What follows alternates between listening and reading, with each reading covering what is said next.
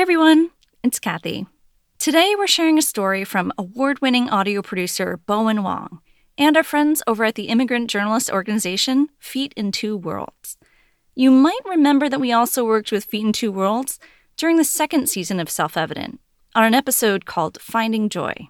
So our team was super excited when Boen asked us for help with his next story, and we ended up finding a great home for it at Feet in Two Worlds in their podcast, A Better Life. We're linking to it in the show notes. Okay, I'll just pass the mic over to their podcast host, Virginia, and to Boen.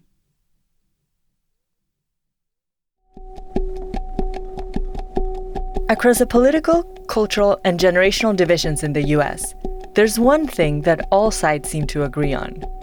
The other side, whoever that is, has been brainwashed. So we try to persuade you with what we were thinking about is objective. However, you think we are brainwashed. So we end up thinking both of us being brainwashed. We need to probably wash again so we have a normal brain. From Feet in Two Worlds, this is A Better Life. I'm Virginia Lora. Almost every headline in the news these days is a glaring reminder of the nation's deep political divisions. Gun control, voting rights, abortion, police violence, climate change, economic policy, immigration. These are all issues where there seems to be little consensus.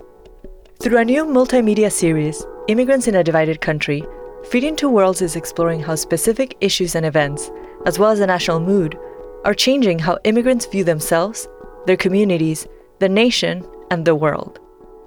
On this special edition of A Better Life, we bring you one of these stories. When we call someone brainwashed, what exactly are we saying? What does the term actually mean? And how accurate or helpful is it? Writer and audio producer Boen Wang went looking for answers. He talked to his mom, an immigrant from mainland China, about her views on the term and her political beliefs. The conversation prompted Boen to reflect on his own political transformation and on whether it's possible for two people on opposite sides of nearly every divide to move beyond their mutual accusations of brainwashing and find something resembling common ground. Here's Boen. My mom thinks I'm brainwashed by the New York Times. I think she's brainwashed by the Chinese Communist Party. What you read, what you hear from Medium, it's this place. It's from this place. And once you hear many times, then you believe what they said is right. Like New York Times, like saying, whatever they say. I don't really watch CNN, though. I know, but people have... I do read the New York Times. Yeah, New York Times is fake news. That's for sure, yeah. We disagree on pretty much everything when it comes to politics, both in China and the US. I think Taiwan should be an independent nation, and she thinks it's a province of China. I do feel that Taiwan, I would say China is part of China, and I stand on that point. I supported the Hong Kong protests, and she thinks they are orchestrated by outsiders. And what happened in Hong Kong, you will find out it's not just local people are not happy with the situation. There are a lot of things behind the scenes. I voted one way in the 2016 election, and she voted the other way. He's not a good person, and Hillary is even worse. So between these two people, I pick up the better worse. Let me put it that way. You get the point. I'm sure you're familiar with this story. Parents and their kids on opposite sides of the political spectrum. Like a lot of us, my mom and I avoid topics that'll just cause an argument and leave both of us upset. If there's one thing we can agree on, it's that the other person has been brainwashed. So we try to persuade you with what we were thinking about is objective. However, you think we are brainwashed.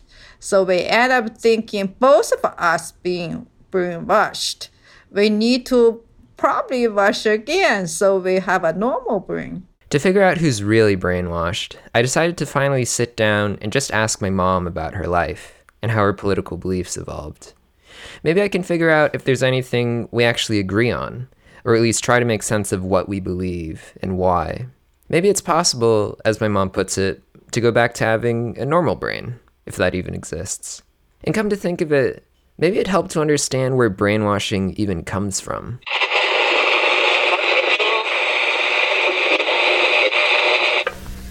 I would like to have you give me very simply, if it is possible, the techniques. This is an undated interview from a radio station in Cleveland. The Bay of Pigs is mentioned, so it's probably sometime in the mid-60s. And this... What we call brainwashing. Brainwashing consists of two processes. Is Edward Hunter. One process is softening up. The other process is indoctrination. Softening up is what mainly took place in the prisoner of war camps in Korea. And softening up is what is taking place in the United States today. Hunter wrote for publications like the New York Post and Newark Ledger. He was a journalist, and also a CIA agent. The story goes that after the Communist Party takes over China in 1949, Hunter is there, interviewing refugees trying to flee the country. And he learns about this term he's never heard before. Xinao, Chinese for wash brain. Xinao. Xi as in to clean, to wash, to bathe, and Nao as in mind, head, brain. And according to Hunter, this process is a mass conspiracy of remolding people into communist slaves, basically. That's Ryan Mitchell, a law professor at the Chinese University of Hong Kong. He studied the etymology of brainwash and discovered that the term didn't originate in 1949. It's actually from decades earlier. It's introduced during this brief phase in the 1890s where the traditional political system is still going very strong. The last empire, the Qing dynasty, was slowly dying. As the empire buckled under the weight of political and cultural inertia, Chinese intellectuals and reformers looked outward to the West and Japan. They argued that the only way to save China was to embrace modern Western politics and philosophy and science. So these intellectuals came up with a new term, Xinao, brainwash. And to them, brainwashing was actually a good thing. The idea of starting afresh, cleaning out from one's own mind all of the kind of outmoded ways of thinking or obsolete cultural beliefs and practices that don't accord with a modern scientific outlook. Creating a new, modern China began at the level of the individual by personally washing away all of your tired old ways of thinking and replacing them with new, Western ideas of rationality and enlightenment. Brainwashing was an act of self-improvement. And as China underwent dramatic transformations, the collapse of thousands of years of imperial rule, civil war, world war, the term's definition pretty much stayed the same. But of course, everything changed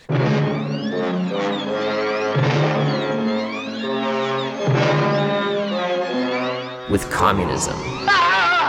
The tactics that I saw there, I now see being used against the American public here in our country. Edward Hunter claims to hear this term, Xinao, and starting in 1950, he writes all these articles and books about it, how the evil Chinese communists are brainwashing people, turning them into mindless zombies who carry out the party's bidding. And according to Hunter, Americans are in danger of becoming brainwashed as well. It might sound ridiculous, but remember, this is the Cold War. The idea took root.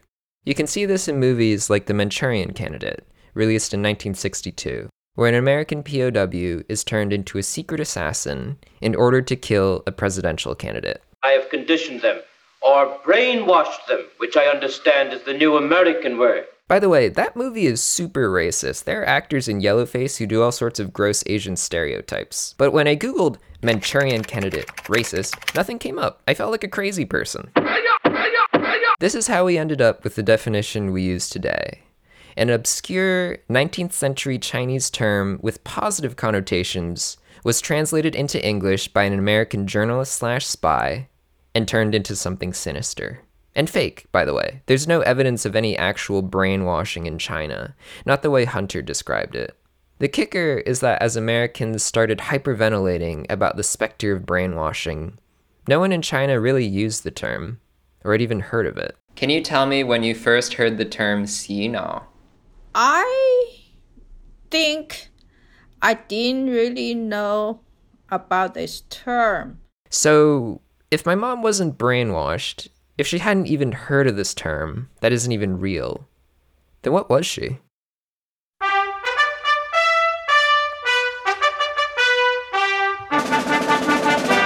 My mom was born in 1963 in Inner Mongolia, an autonomous region in China that borders Mongolia, the country. When I mention this, people are sometimes like, whoa, was your mom Mongolian? Did she grow up in a yurt and ride horses and milk goats? And I'm like, no, she's ethnically Chinese and grew up in a typical Chinese city with a typical Chinese education.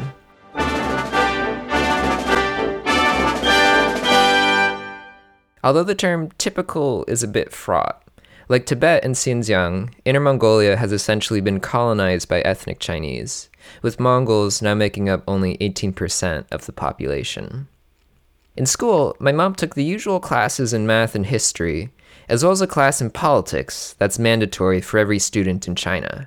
She listened to the politics teacher describe a global ideological conflict between two mortal enemies. We are the third world, and American, they are impurity.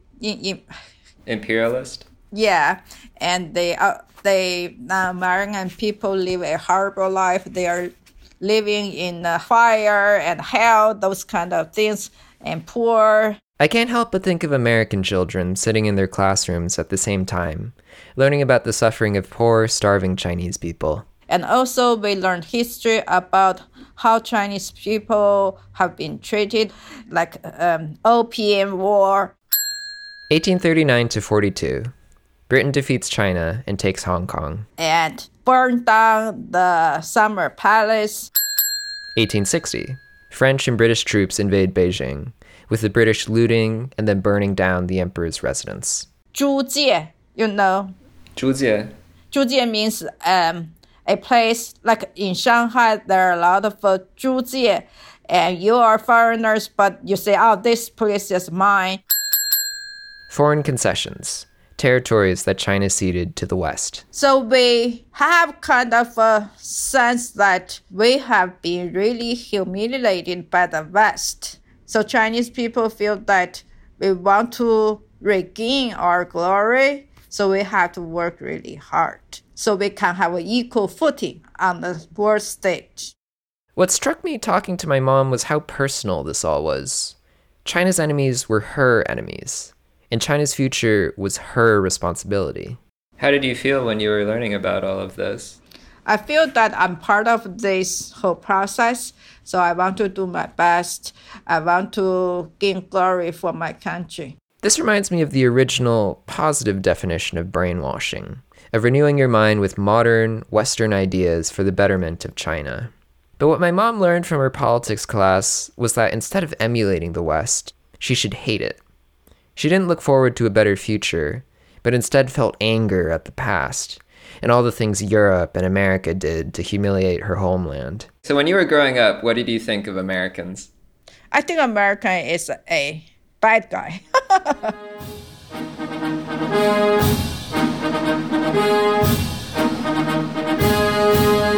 I grew up in a very white, very bougie suburb of Philadelphia.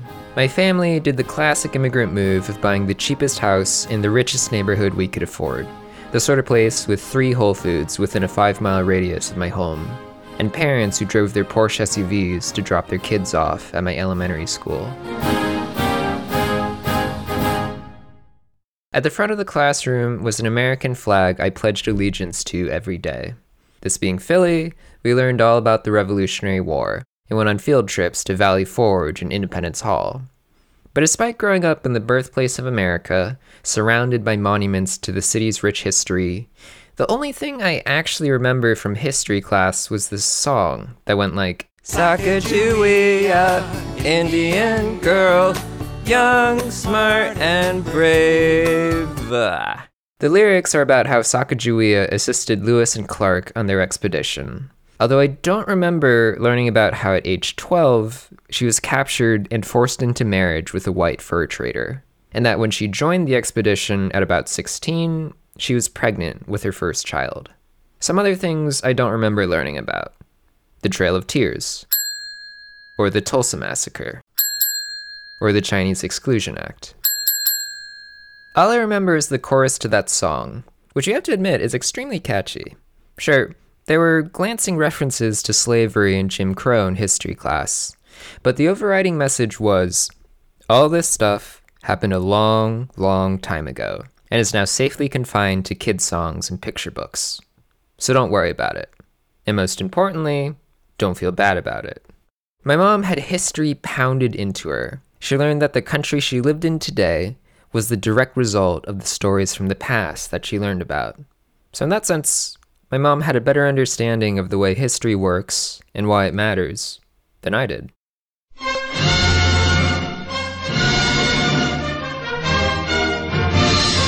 Like me, though, she doesn't remember learning about the atrocities committed by her own country.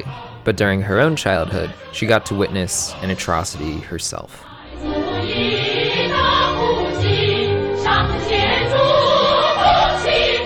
This is a song called The Great Proletarian Cultural Revolution is Just Good. It also has an extremely catchy chorus that goes, the Cultural Revolution is just good. The Cultural Revolution is just good. The Great Proletarian Cultural Revolution is just good. It's just good. It's just good. It's just good. My mom was 3 years old when the Cultural Revolution began in 1966. Throughout her childhood, she sat in politics class stewing in anger against China's enemies, with the portraits of 5 men at the front of the classroom: Marx, Engels, Lenin, Stalin, and Mao. Here he is announcing the founding of the People's Republic of China in 1949.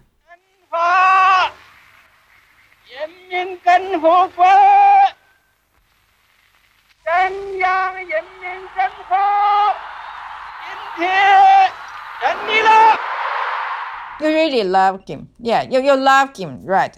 It might sound a bit unbelievable. How can a child love a political figure, or even understand what politics is? But for the generation who grew up during the Cultural Revolution, Mao was inescapable. My mom memorized quotations from Mao. She saw posters pasted everywhere with his smiling, benevolent face. She sang songs about all the deeds the great helmsman did for the Chinese people. In fact, it was more than love. It was devotion. You always say, long, long live Chairman Mao. And you think he's like a God. He would never die. You felt like he was God? He is God. Yeah, I feel he is God, yes. And it wasn't just my mom.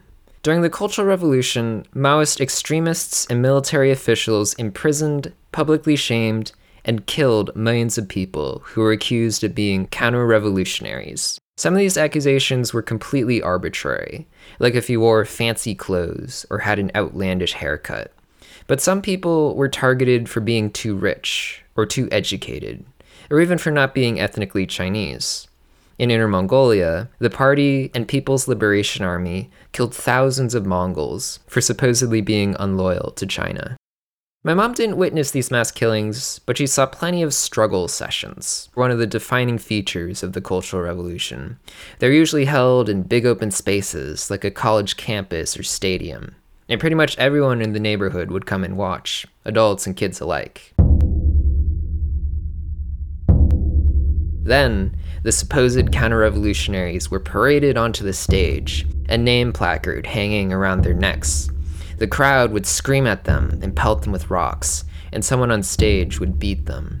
When my mom was 6, she witnessed a struggle session held in the dining hall of the factory her parents worked at. And we were kids, we were in the back of the dining hall and studying on the dining table. And looking over the heads of all the adults, she could see people being brought on stage. We were, just feel like, it's kind of like a party, and one person goes on, there's a name tag in front, and people are shouting, down, down, down, down, down, down, such and such, down, down, down, such and such, down, down, down, such and such. Suddenly, in the middle of this big party, I saw my neighbor, the kid, jump off the table. She just ran away, and I saw, it's her dad. No, taken to the stage, people, no. So that was kind of a shocking moment. So I still remember that was like 50 years later. I was still remember. What horrible moment for this child. If I were that child and it was my father, I will bury that deep in my heart and never forget.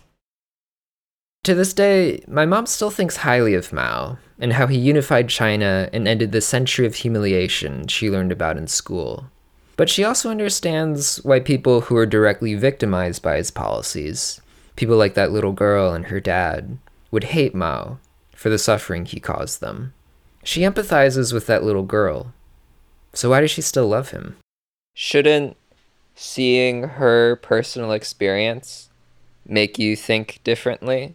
I do feel that Mao has made a lot of mistakes. He made people suffering. He made people, the life horrible, miserable, difficult. But, I feel history will judge a person, right? So I still feel he should judge favorably in terms of what he has done as a whole to Chinese people and as a nation. If you Google Cultural Revolution, you'll see images that confirm the stereotype of Chinese communist brainwashing. Mao waving to adoring crowds, all of them identically dressed and holding up the little red book. But it's not that simple. There's what you're taught and what you see with your own eyes. There's the love my mom had for a man her teachers told her was next to God. And then there's the horror my mom felt at witnessing what God could inflict upon a girl just a few years older than her. In the end, she chose love.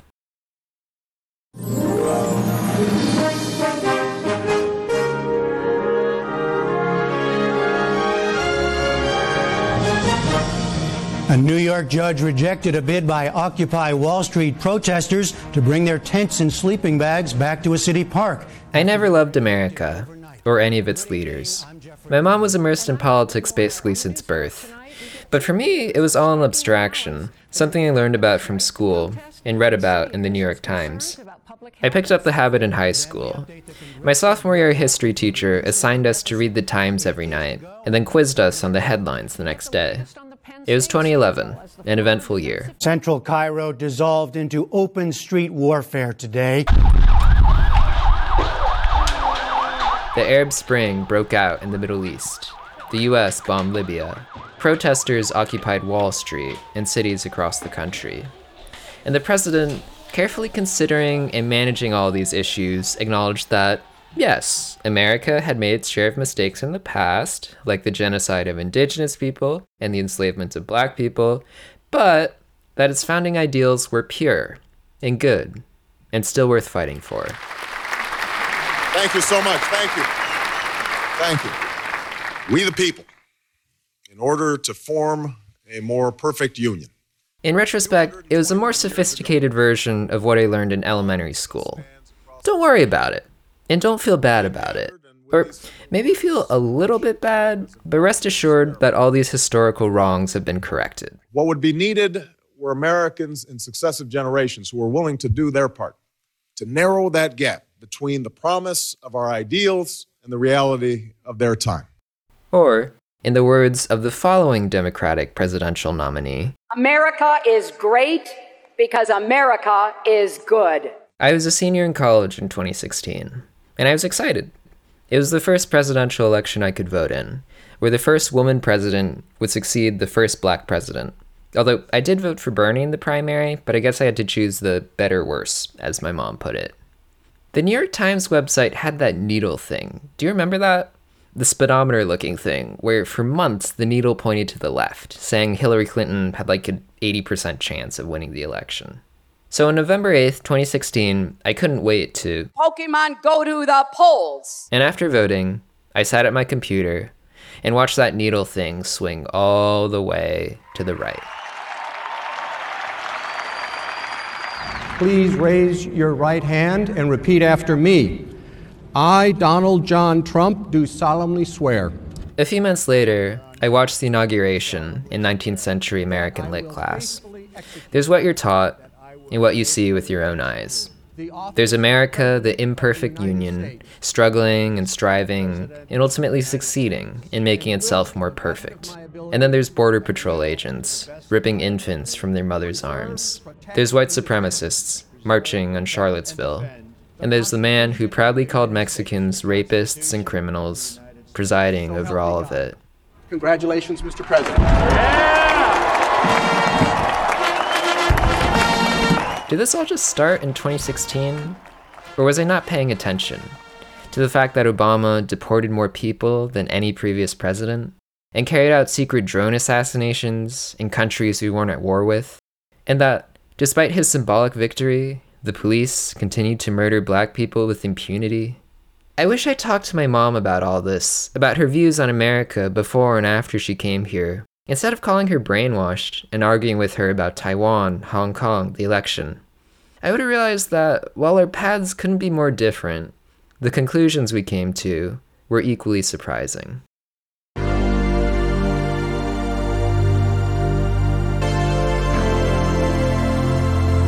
My mom moved to Beijing for college at the beginning of the 80s and stayed there for the duration of the decade. The 80s are to China what the 60s were to the West, an explosion of political and cultural activity, a flowering of youthful energy, a sense that the world was for the taking and could be reshaped into whatever we wanted it to be. Disco become very popular, so we kind of dance disco. Wait, Mom, you danced to disco? Oh, everyone, young people, yeah. Were there like clubs that you would, like disco clubs? No, people just dance, you know.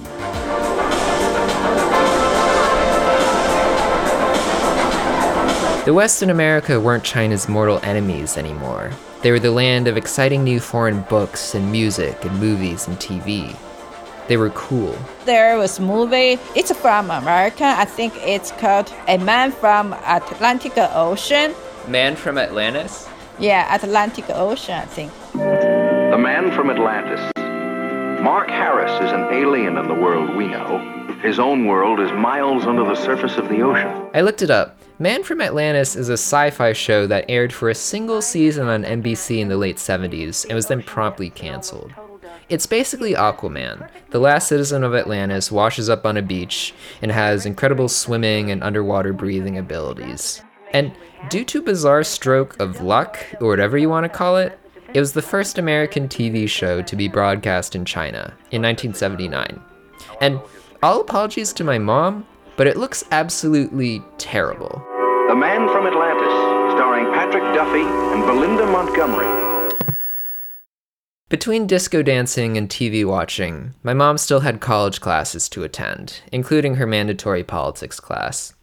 It was the same content as before. According to her teachers, the party was the savior of the Chinese people, America was an evil capitalist empire that oppressed China. But to my mom in her early 20s, the message just wasn't as convincing. Because you have witnessed the changes of the world, and you are older too. Then you can think independently, so you have your own opinions. In China, you were rich if you owned 4 objects: a sewing machine, a watch, a bicycle, and a radio. But her classmates who had gone to the US described a country where there weren't just sewing machines, but department stores filled with dozens of brands of every type of clothing. There weren't just analog watches, but digital ones that could light up and act as stopwatches and alarms. There weren't just bicycles, but streets crowded with cars. And there weren't just radios, but color TVs in every home. And that's why so many people now, they just feel, oh, China actually is not that strong, and China is poor, and all of the enemies, we thought they live in the hell, and they live in the fire, live in the poverty. Actually, they live a much better life. After my parents got married, they moved into what my mom describes as a one-room shack on the outskirts of Beijing. They bundled up and burned coal to stay warm during the winter, cooked on a shared kerosene grill, and showered only once a week at their workplace, if that. My mom worked at a government agency, and my dad was an engineer at a car factory, where apparently he just sit in the break room and smoke cigarettes all day. When they imagined their futures, they saw an endless procession of the same exact day. Again, and again, and again. But off to the side was an escape route, a dream. You feel that, oh, America is such a good place. You have such admire about this place and these people. You just want to go there. It's your dream. Just like a lot of immigrants, they just do everything they could to get to the place they want to. In the spring of 1989, my parents got accepted to a PhD program at the University of Oklahoma. They rented an apartment with running water, bought their own car, and ate as much as they wanted at Old Country Buffet. Their dream had come true. But there was what she heard about America from her classmates, the America of excitement and abundance she'd built up in her imagination from the other side of the Pacific, and what she saw with her own eyes. You might have a honeymoon for a month or so. However, you still have to get into reality. The reality is that you need to survive because you are poor. In China, I didn't feel that I'm poor. Even though my salary is very low, I didn't feel I'm poor. It's like the old joke. Everyone is equal under communism because everyone is equally poor. Despite their relative material abundance, my mom felt poor for the first time in America. This country is very cruel in the way that you don't have protection, you don't have safety nest. If you don't have work, then you lose everything because everything tied to your work. If you don't have work, then you lose your medical benefits. Then if you don't have your paycheck, then you are not able to pay your mortgage. If you're not able to pay your mortgage, then you have no place to live. That's it. I love the way my mom puts it. America is a cruel country. She didn't learn this from reading about spectacular acts of racist cruelty in the New York Times. She just went to the DMV. We went to the vehicle registration, and the lady who was there couldn't spell Daddy's name right. My dad's name is Zhi Li, Z-H-I-L-I. But even with my name, Boen, B as in boy, O-E-N, I get the same thing. One time, at a Starbucks in the south side of Pittsburgh, the barista spelled my name as, I swear to God, Beller. Old Yeller, Old Yeller, Old Yeller. Daddy asked her to correct it. And the DMV lady said, sure, just give me $5. My mom raised a ruckus, telling the DMV lady that it was her fault for misspelling my dad's name. In the end, they didn't have to pay the $5.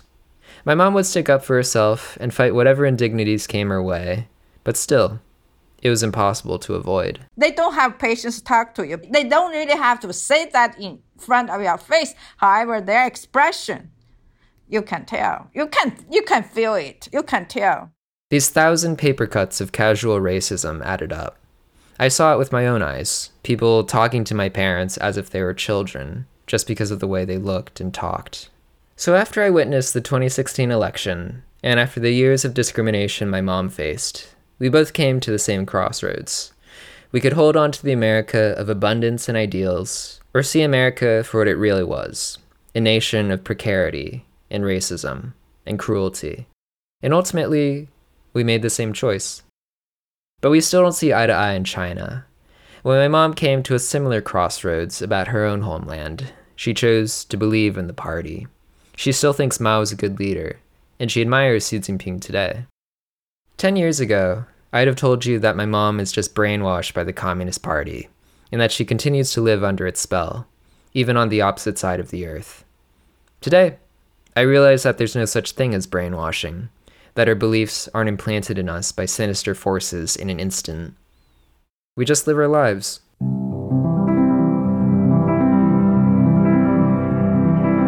So were there ever moments then where you felt like, oh, maybe I've been brainwashed? I never feel I'm brainwashed. Yeah. I think it's just a kind of illusion, delusion, the reflection, realization, that kind of a process.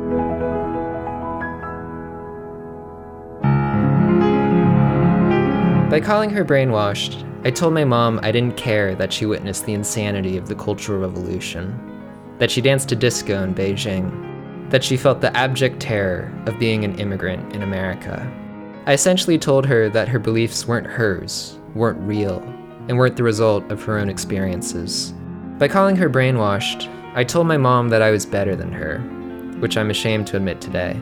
Did you feel like I was brainwashed or that I am brainwashed? I wouldn't say you are brainwashed, but I think your mind has been shaped by what you heard, what you have observed, because you only heard a one-sided story. That's what you heard in here.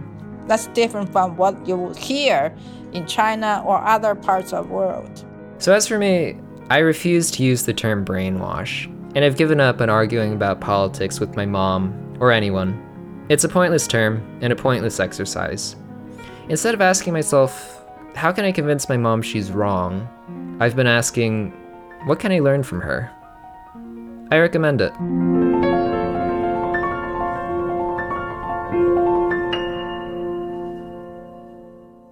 And then, after we finished the interview, my mom showed me a bunch of clothes she bought for me. Okay, 朵儿， Yeah. 你觉得这个衣服你想要吗？我觉得这个好像我穿一下让你看一下，我觉得你可以穿。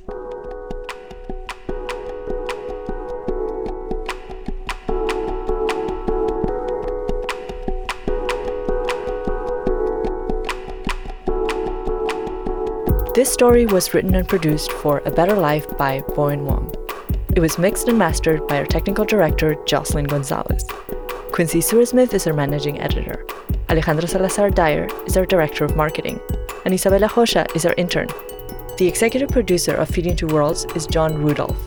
Our theme music and original score are by Farid Sajan. Additional music by Yevgeny Barduza and Yehetzel Ras. You can find information about our music in our episode notes. Special thanks to James Wu, Julia Shu, and Ken Ikeda of Self-Evident for their early editorial support and for introducing us to Boen and connecting us to this story. Immigrants in a Divided Country is a multimedia online magazine series by Feeding Two Worlds that explores the current political landscape from the perspective of immigrants. You can find links to additional stories in the series in our episode notes. To listen to earlier episodes of A Better Life, visit abetterlifepodcast.com. That's abetterlifepodcast.com. I'm Virginia Lora, editorial fellow with Feeding Two Worlds. Thank you for listening. A Better Life and Feet in Two Worlds are supported by the Ford Foundation, the John D. and Catherine T. MacArthur Foundation, the David and Catherine Moore Family Foundation, the Ralph E. Ogden Foundation, an anonymous donor, and readers and listeners like you. Support our work that brings immigrant voices and award-winning journalism to public radio, podcasts, and digital news sites. Make a tax-deductible contribution today at abetterlifepodcast.com.